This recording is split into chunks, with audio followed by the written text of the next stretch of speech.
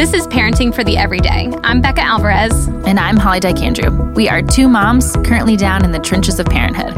We want to create a community of support and encouragement as we set out to find the answers to the parenting questions that everyone is asking. From the easy stuff to the hard stuff, we want to talk about it all. Hello and welcome. Today's topic is how to have hard conversations with your kids. And in studio, we have Jamie and Carolyn Hewitt. So, Jamie, Carolyn, tell us who you are and what you do. I'm Carolyn. I am a wife and a mother, and I am also a teacher. So I've been teaching for 13 years, 11 years as a kindergarten teacher, and before that, Bless you. Middle school actually for 2 years. Oh, bless you more. I know. So I actually love middle schoolers too, but I've been doing kindergarten, and it's great. I just finished my school year. Summer mode. I'm Jamie. I have been on staff here at Christ Community Chapel for the past 3 years, but was involved in student ministry for 10 years. Vocationally before that, was a volunteer in student ministry before that. So really, since I've graduated high school, I've never gotten away from students. I've been around kids since I was a kid. So that's a little bit about me. Are you just doing the Peter Pan syndrome of just like, let's just keep pushing it? Yeah, I'm not ready to let go. Never. Well, we're talking about hard conversations, which can be very general. So let's define what is a hard conversation. What are we trying to get to today? Yeah, I think when I think about hard conversations, I think sometimes they are hard because the topic is objectively hard. You're discussing something, you need to talk about something that is just really challenging. I think one of the things we might end up talking about is the world is not meant to be that way. And so some things are they just are hard.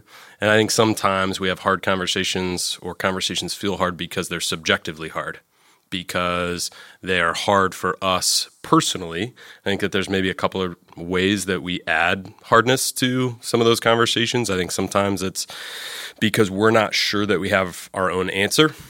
And so a conversation might feel hard to you or I as a parent because we're not really sure how we would answer that for ourselves when it's presented to us, when a question is asked of us.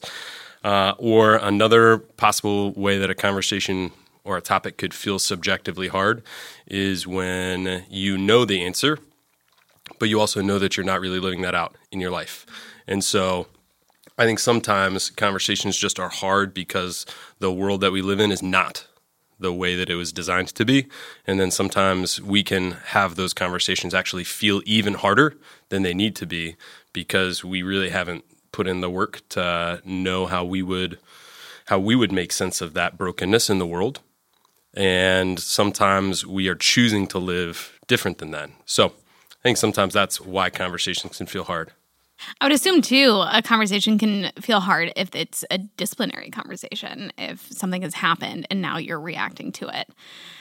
So tell us, why is it even important to begin down this path of hard conversations? Why is it important to start having hard conversations, and when do you start having those? You mean you shouldn't just sweep everything under the rug and just... Let's just pretend it's all great all the time.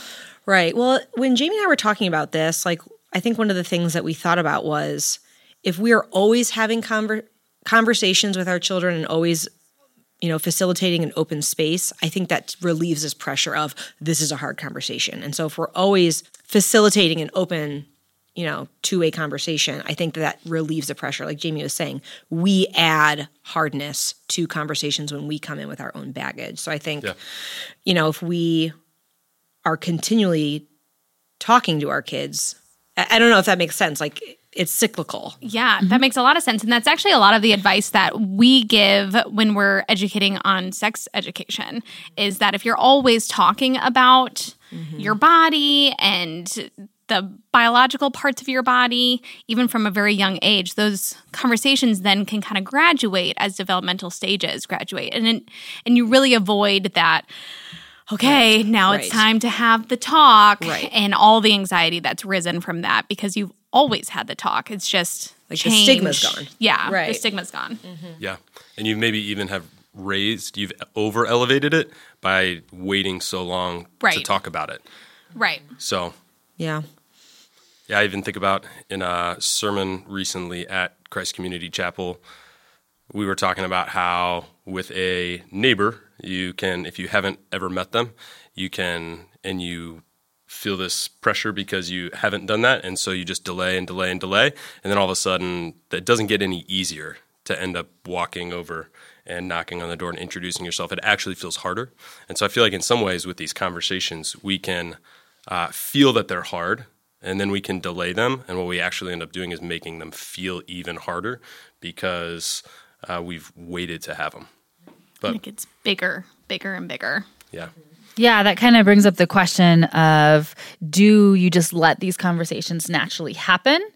Seems like some of them would, but then there also feels like there might be topics that you need to bring forth to your kids and talk. So what's the balance between having something planned and ready to talk and just go ahead and improvising based on your kids, their ages, and what's going on around them? Yeah, I mean, even dovetailing this into the last question, which is why it's important to have them. I think one of the reasons it's so important to not shy away from hard conversations is we are preparing our kids for life. I think, discipleship, part of parenting is discipleship, and discipleship is inherently a practical and earthy thing. Discipleship is not an abstract intellectual thing, so discipleship happens as you're showing people how to live, and so as you're having these hard conversations, you're really helping your kids apply the gospel, apply trusting God in their life in a very practical way. That's like discipling them. I think you are helping them learn. I think a lot of things that are hard they stem from ways that the world is disappointing, and living in a broken world is full of disappointment. And so our kids they're going to face disappointment, and we can't shield them from that. And actually, one of the best things that we can do to help prepare them is to help them learn to navigate and walk through disappointments. And then the last thing I was thinking of is actually just that it is the worst danger that somebody can be in is being in danger and not know it. And so I think that when we are choosing to have and step towards these hard conversations with our kids, we are preparing them to face topics that are just really hard to think through, and that they're going to face it someday in their life. And so helping them, confront questions that can be dangerous to our faith if unchecked. So, I mean, I think it's I guess a summary. It's both. Like, I think, like we had a hard conversation recently with our kids, and there was a lot of prep going into it. We were talking to them about switching schools, and so there was weeks, months of prayer, conversation, asking advice, inviting friends to pray alongside us, and it was really intentional. We're going to sit down. This is what we're going to have this conversation. Thought about the follow-up, but then also it's being available, and that is something that I feel like Jamie and I are learning in this season of, like, I need to be more available for those organic conversations that come up. When our daughter is crying about something, do I have the bandwidth to sit down and have that hard conversation, right, then and there? So I think it's both. I think you plan, but then also, we have to be available. Yeah, I think if we are trying to prepare our kids, there's an intentionality that's necessary. So I don't think you can always wait for those conversations to come to you. You should be thinking and preparing for them and be ready for when one comes your way that you weren't expecting as best as you possibly can. And I feel like you talk about how, like, why it's so important that we know what we believe. Like, we need to know what it says in Scripture, and we need to know what we believe so that we're ready. And I think that's what adds to the fear, is what you were saying earlier. We don't always know where we're at, and so we're so afraid to talk to people about it. And so that's why it's so important. Like, we need to be in the Word. We need to know what God's Word says to us about these topics so that we're ready. Yeah. And Carolyn, thanks for adding in kind of an example of a hard conversation. I know that we're using those two words quite a bit, but I just want to throw out some examples of what hard conversations can be. Like, in my life, we will someday be going through a move with our toddler, and I can imagine a hard conversation is going to be talking to him about not living with Gigi and Papa anymore, and what that looks like, and what that will do to his little attachment that is so strong with them. But like you were saying, I can see that being a hard conversation, but one that we will go into prepared and ready for. Also, having kids that are of age to know what shots are and when you have a doctor's appointment coming up and what that conversation can look like. I know there are lots and lots of books that are out there too that can help prepare. At least I'm thinking more in the younger side of kids just because that's the season I'm in. But we have books about moving. We have books about shots. We have books about different things that I know can be a challenge and trying to prepare us as parents, but then also Ezekiel for him, a very challenging day is going to be a day when he has shots or he has to. Yeah, I mean, there's such a huge spectrum. You know, I have a 13-year-old and we just had a conversation this week about a friend who disclosed they were self-harming. Yeah. And that wasn't something that we had prepared to go into. And so there's some conversations are coming, the birds and the bees, that one is coming. And then there's other conversations that just kind of come up. And so that's really the heart of this, is to how to prepare your heart and your mindset to be able to do those with intentionality. Yeah, and I think for us, some of the things that we've experienced is really trying to foster our kids' natural curiosity. When your kids are young, they're wired to be curious about the world. And I think as parents, we can actually, this is something that Carolyn does really well. When all of our kids were little, one of the things that she would pray for almost every night was pray for our kids to be curious towards Jesus, that they would long to know more. And so I think kids are naturally curious. They are going to ask questions. And so as parents, even when they are young, learning to, treasure those moments. Yeah. And sometimes when those questions are hard and you don't know what to do with them, I think your natural response as a parent can be to sugarcoat something, to say, we're not going to talk about that right now, or things like that. And so for us, one of the things that we've tried to really never sugarcoat is talking about, death with our kids. Mm-hmm. And so from a pretty young age, when our kids ask questions about things like that, we would be honest with them. And so when we take our kids to go get shots, I think bringing my daughter, and if my daughter asks me, is this going to hurt? And it's actually, I say, this is going to hurt, but we're going to get through this, and this is why this is important, even though it's going to hurt. And so I do think we can train ourselves as parents to foster our kids' natural curiosity that creates an openness and creates a trust. And I think you can begin in really small ways when your kids are small, by having hard conversations about shots, having hard conversations about just things that are happening in life. Yeah, let's dig into that even a little bit deeper, because I feel like you're getting to some practical, and I want to lean into that of, okay, so we tell them the truth, you answer the questions honestly, but what are other things that we can do when our kids are really little and maybe the conversations aren't as heavy? Like a conversation about shots isn't maybe as heavy as a conversation I'm having with my middle schooler, but what are things and foundations that you can set when they're little to keep those conversations happening in that space open so that they can happen? Yeah, the first one is trying to create an environment where nothing's ever off limits. So an open space as a parent where, again, when your kid asks a question, that you are willing to talk with them about whatever that thing is. So I think beginning that process early is something.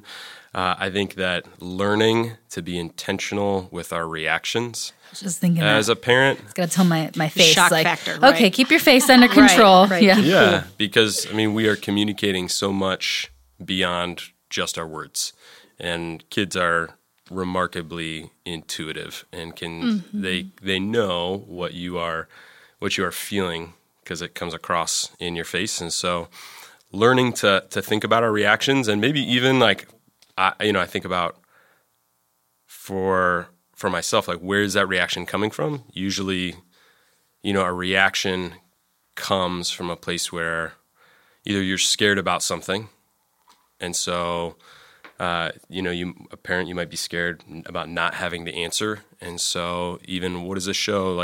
We are modeling for our kids and being willing to talk about these things that we're not it's okay to not have every answer. And so even, what is your reaction with your kids?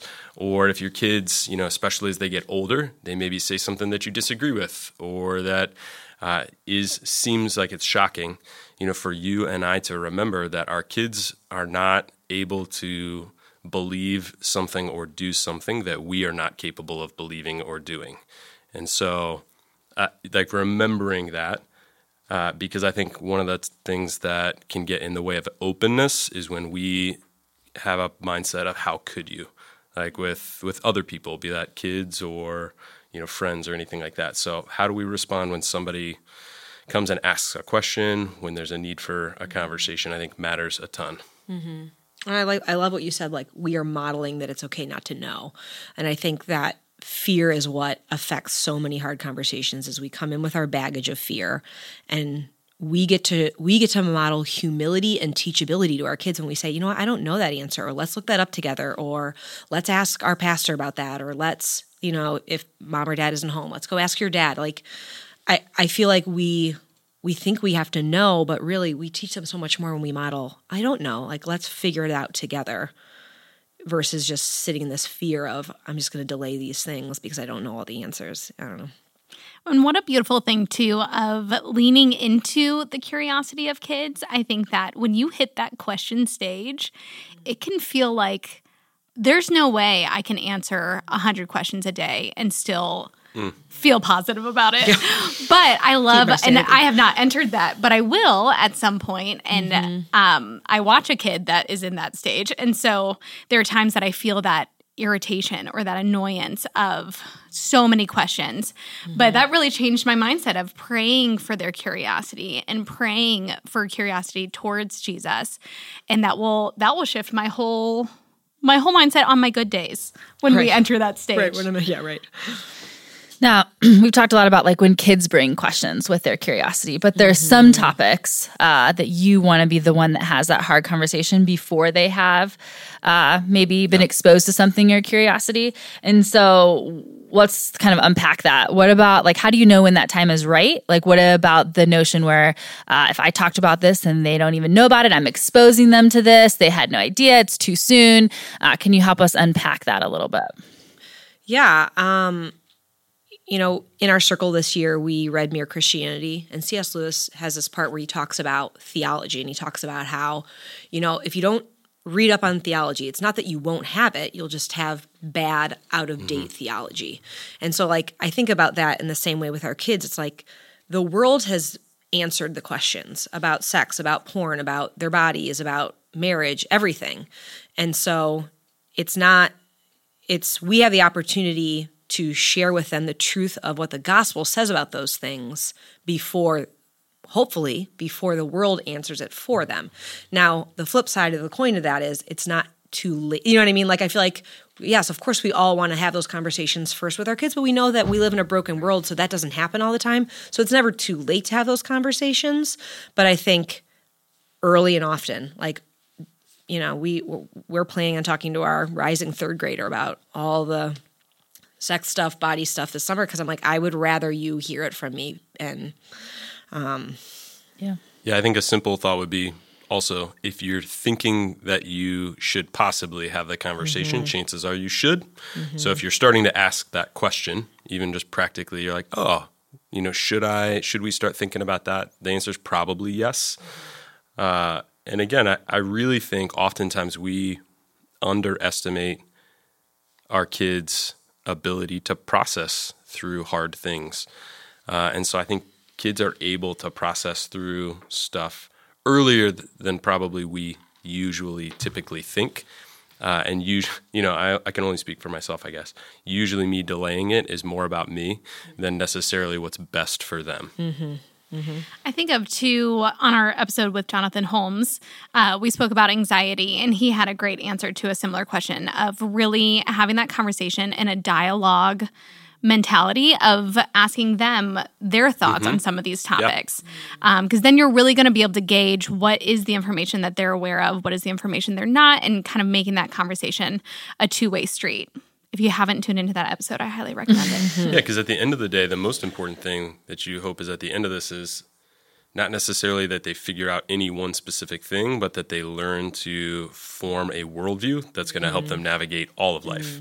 Right. And so really your goal in having some of these harder conversations is helping them learn to think, learn to process. And that's going to come by, maybe if your kid says something that's not correct, instead of immediately jumping to correct that one individual thing, is actually walking them through a road of, tell me, what makes you say that? Where does that come from? Like, what's driving your belief there? Because by navigating that process and asking more questions, trying to understand where they're coming from, you maybe are going to be in a position to help them see for themselves how that part of their worldview is broken and needs to be rethought. Right, and we have to check our motives. Are we walking into these conversations with, I want you to do and believe what I want you to do and believe, or is our motive, we want them to be what God wants them to be? You know what I mean? Like, and I think if we can make it about ourselves, then that's a slippery slope. We get into big trouble there. And checking your motives, I think, is such an important piece. And that leads into our next question of what should the feel of these conversations be? I think motive would be a big part of that. Mm-hmm. I mean, I think it depends on the kid. I think some kids love intentional one-on-one time. Let's go to a coffee shop. Let's go on a date. I heard really good advice once from my friend who has a teenage son, and she said driving was the best. One-on-one driving, because you're not looking straight in the eye, but it's intentional in the car. So I was like, okay, I got to tuck that away in my back pocket for when our son's older. So I think it's trial and error sometimes. What works for each kid in each phase. I don't know. What would you add to that? Yeah, I mean, I think this is baked into that, but I think you want it to feel safe in the sense that it doesn't have to start perfect. And it may even not end perfect, but we're going to figure this out together. And so I think you want to create a space that is safe for questions. Which goes back to the reaction, right? They don't feel safe when they bring something up. Yeah, that's actually even taking it a step further, kind of the next question, like leaning into some of your ministry experience and dealing with, teenagers or teens or young adults who maybe come in with some hardcore different beliefs or are struggling with an issue, and they come and it's a topic you don't agree with, or the way that they're responding. And so how do you still create this, like, let's have an environment where we can talk about it, but also that balance between truth and grace? I think that it's really important. I mean, it is case by case. There's so many things that might be handled differently in one conversation with one person than a different person, whether it's your kids or otherwise. But I think, especially with older kids, in a situation where, like, let's just, for instance, sexuality in our world and LGBTQ, things like that, where there might be a clear sense where you know where you stand, and you know that your kid is wrestling with being in a world that has a very different position than that. I think in that situation, it's really important that somebody knows where you do stand, but then them being able to feel and hear that you are willing to have a conversation with them about it. I don't think that you don't want to sugarcoat or shy away from what you do believe or what truth is, but I think you want to try to convey to somebody, hey, this is where I'm at on this, and I think it's important for you to know that.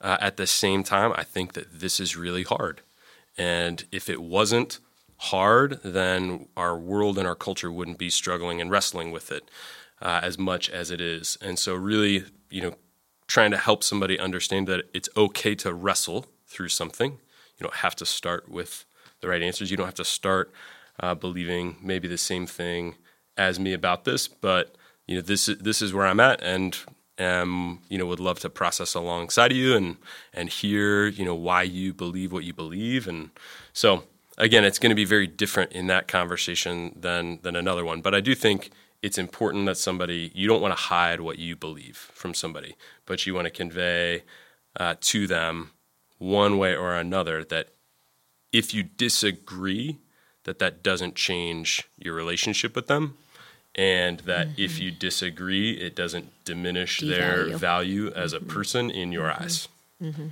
Real fast, I do just want to put it like an encouragement in there too. We're talking a lot about hard conversations. I also want to encourage not every conversation to be hard, because I think that kids also pick up on that rhythm, that if dad always has hard conversations with me and we drive everywhere, like wherever that is, they will catch in the pattern and start to push away from that, especially if you have kids that are away from home and coming home, and maybe there are some things that you're disagreeing with as a parent that you're wanting to have those conversations with them when they're home. Make sure you make room for the fun and the good and the just small talk too, because your kid wants to know that you care about who they are and what they're doing, and not just tough conversations too. Yeah, absolutely.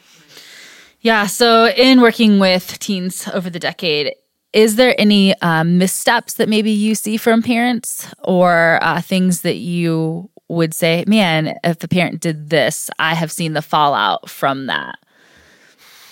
I think parenting is the hardest thing to do in the world, because there's nothing in the world that you care about more than your kid. And there's a lack of control. And when you couple and tether together things that you care about and love more than anything, and that you can't protect and control fully, like that's just, it's so hard. So, I am hesitant to throw stones at things that I've seen. I think that there are a lot of students that are older that struggle a lot more because some of these conversations were avoided. And so, I can just say that as a parent, I have also seen myself avoid hard conversations because they're hard. I mean, very few of us really love doing things that are hard. And so, I think for parents, the challenge and the call is to step up to the plate in many ways, to prepare yourself. Because again, one of the reasons that I know I might avoid a conversation is if I really haven't thought about that well. And so I think that parents who don't think about the pressing issues that their kids are going to face and arrive at a place where they could give an answer for themselves about those things are going to really struggle, and probably are going to delay or avoid altogether having those conversations with their kids. And I think their kids are going to be at a disadvantage because of that. And so I think preparing yourself in that way, I think preparing yourself for how you respond, remembering, trying to remember what it's like to be a kid, and remembering that you didn't have everything figured out all along. And so that's going to help you, I think, when your kid asks a question that kind of shocks you or says something to you that shocks you. So I think, preparing the way that you are going to respond when that curveball that you weren't expecting comes your way. So I think that not doing that can put your kids at a disadvantage later on in life, because those, like Carolyn said earlier with reference to the C.S. Lewis quote about theology, it's not that you have no theology, you have bad theology. Like, not intentionally addressing some of the harder conversations and topics about the world with our kids does not mean that we are protecting them from that hardship. It just means something else is informing that. And so, I think that they will be at a disadvantage because the likelihood in our world and culture that they're being informed from a gospel perspective is low. Well, guys, thank you so much for being here. Thanks for sharing your experience and your perspective as both ministry partners and parents. I know that this is ironically a tough conversation to have, and just really encouraged me to lean into those conversations. Yeah, we're really grateful. Thanks, guys. Thanks for having us. This has been Parenting for the Everyday. Tune in next time.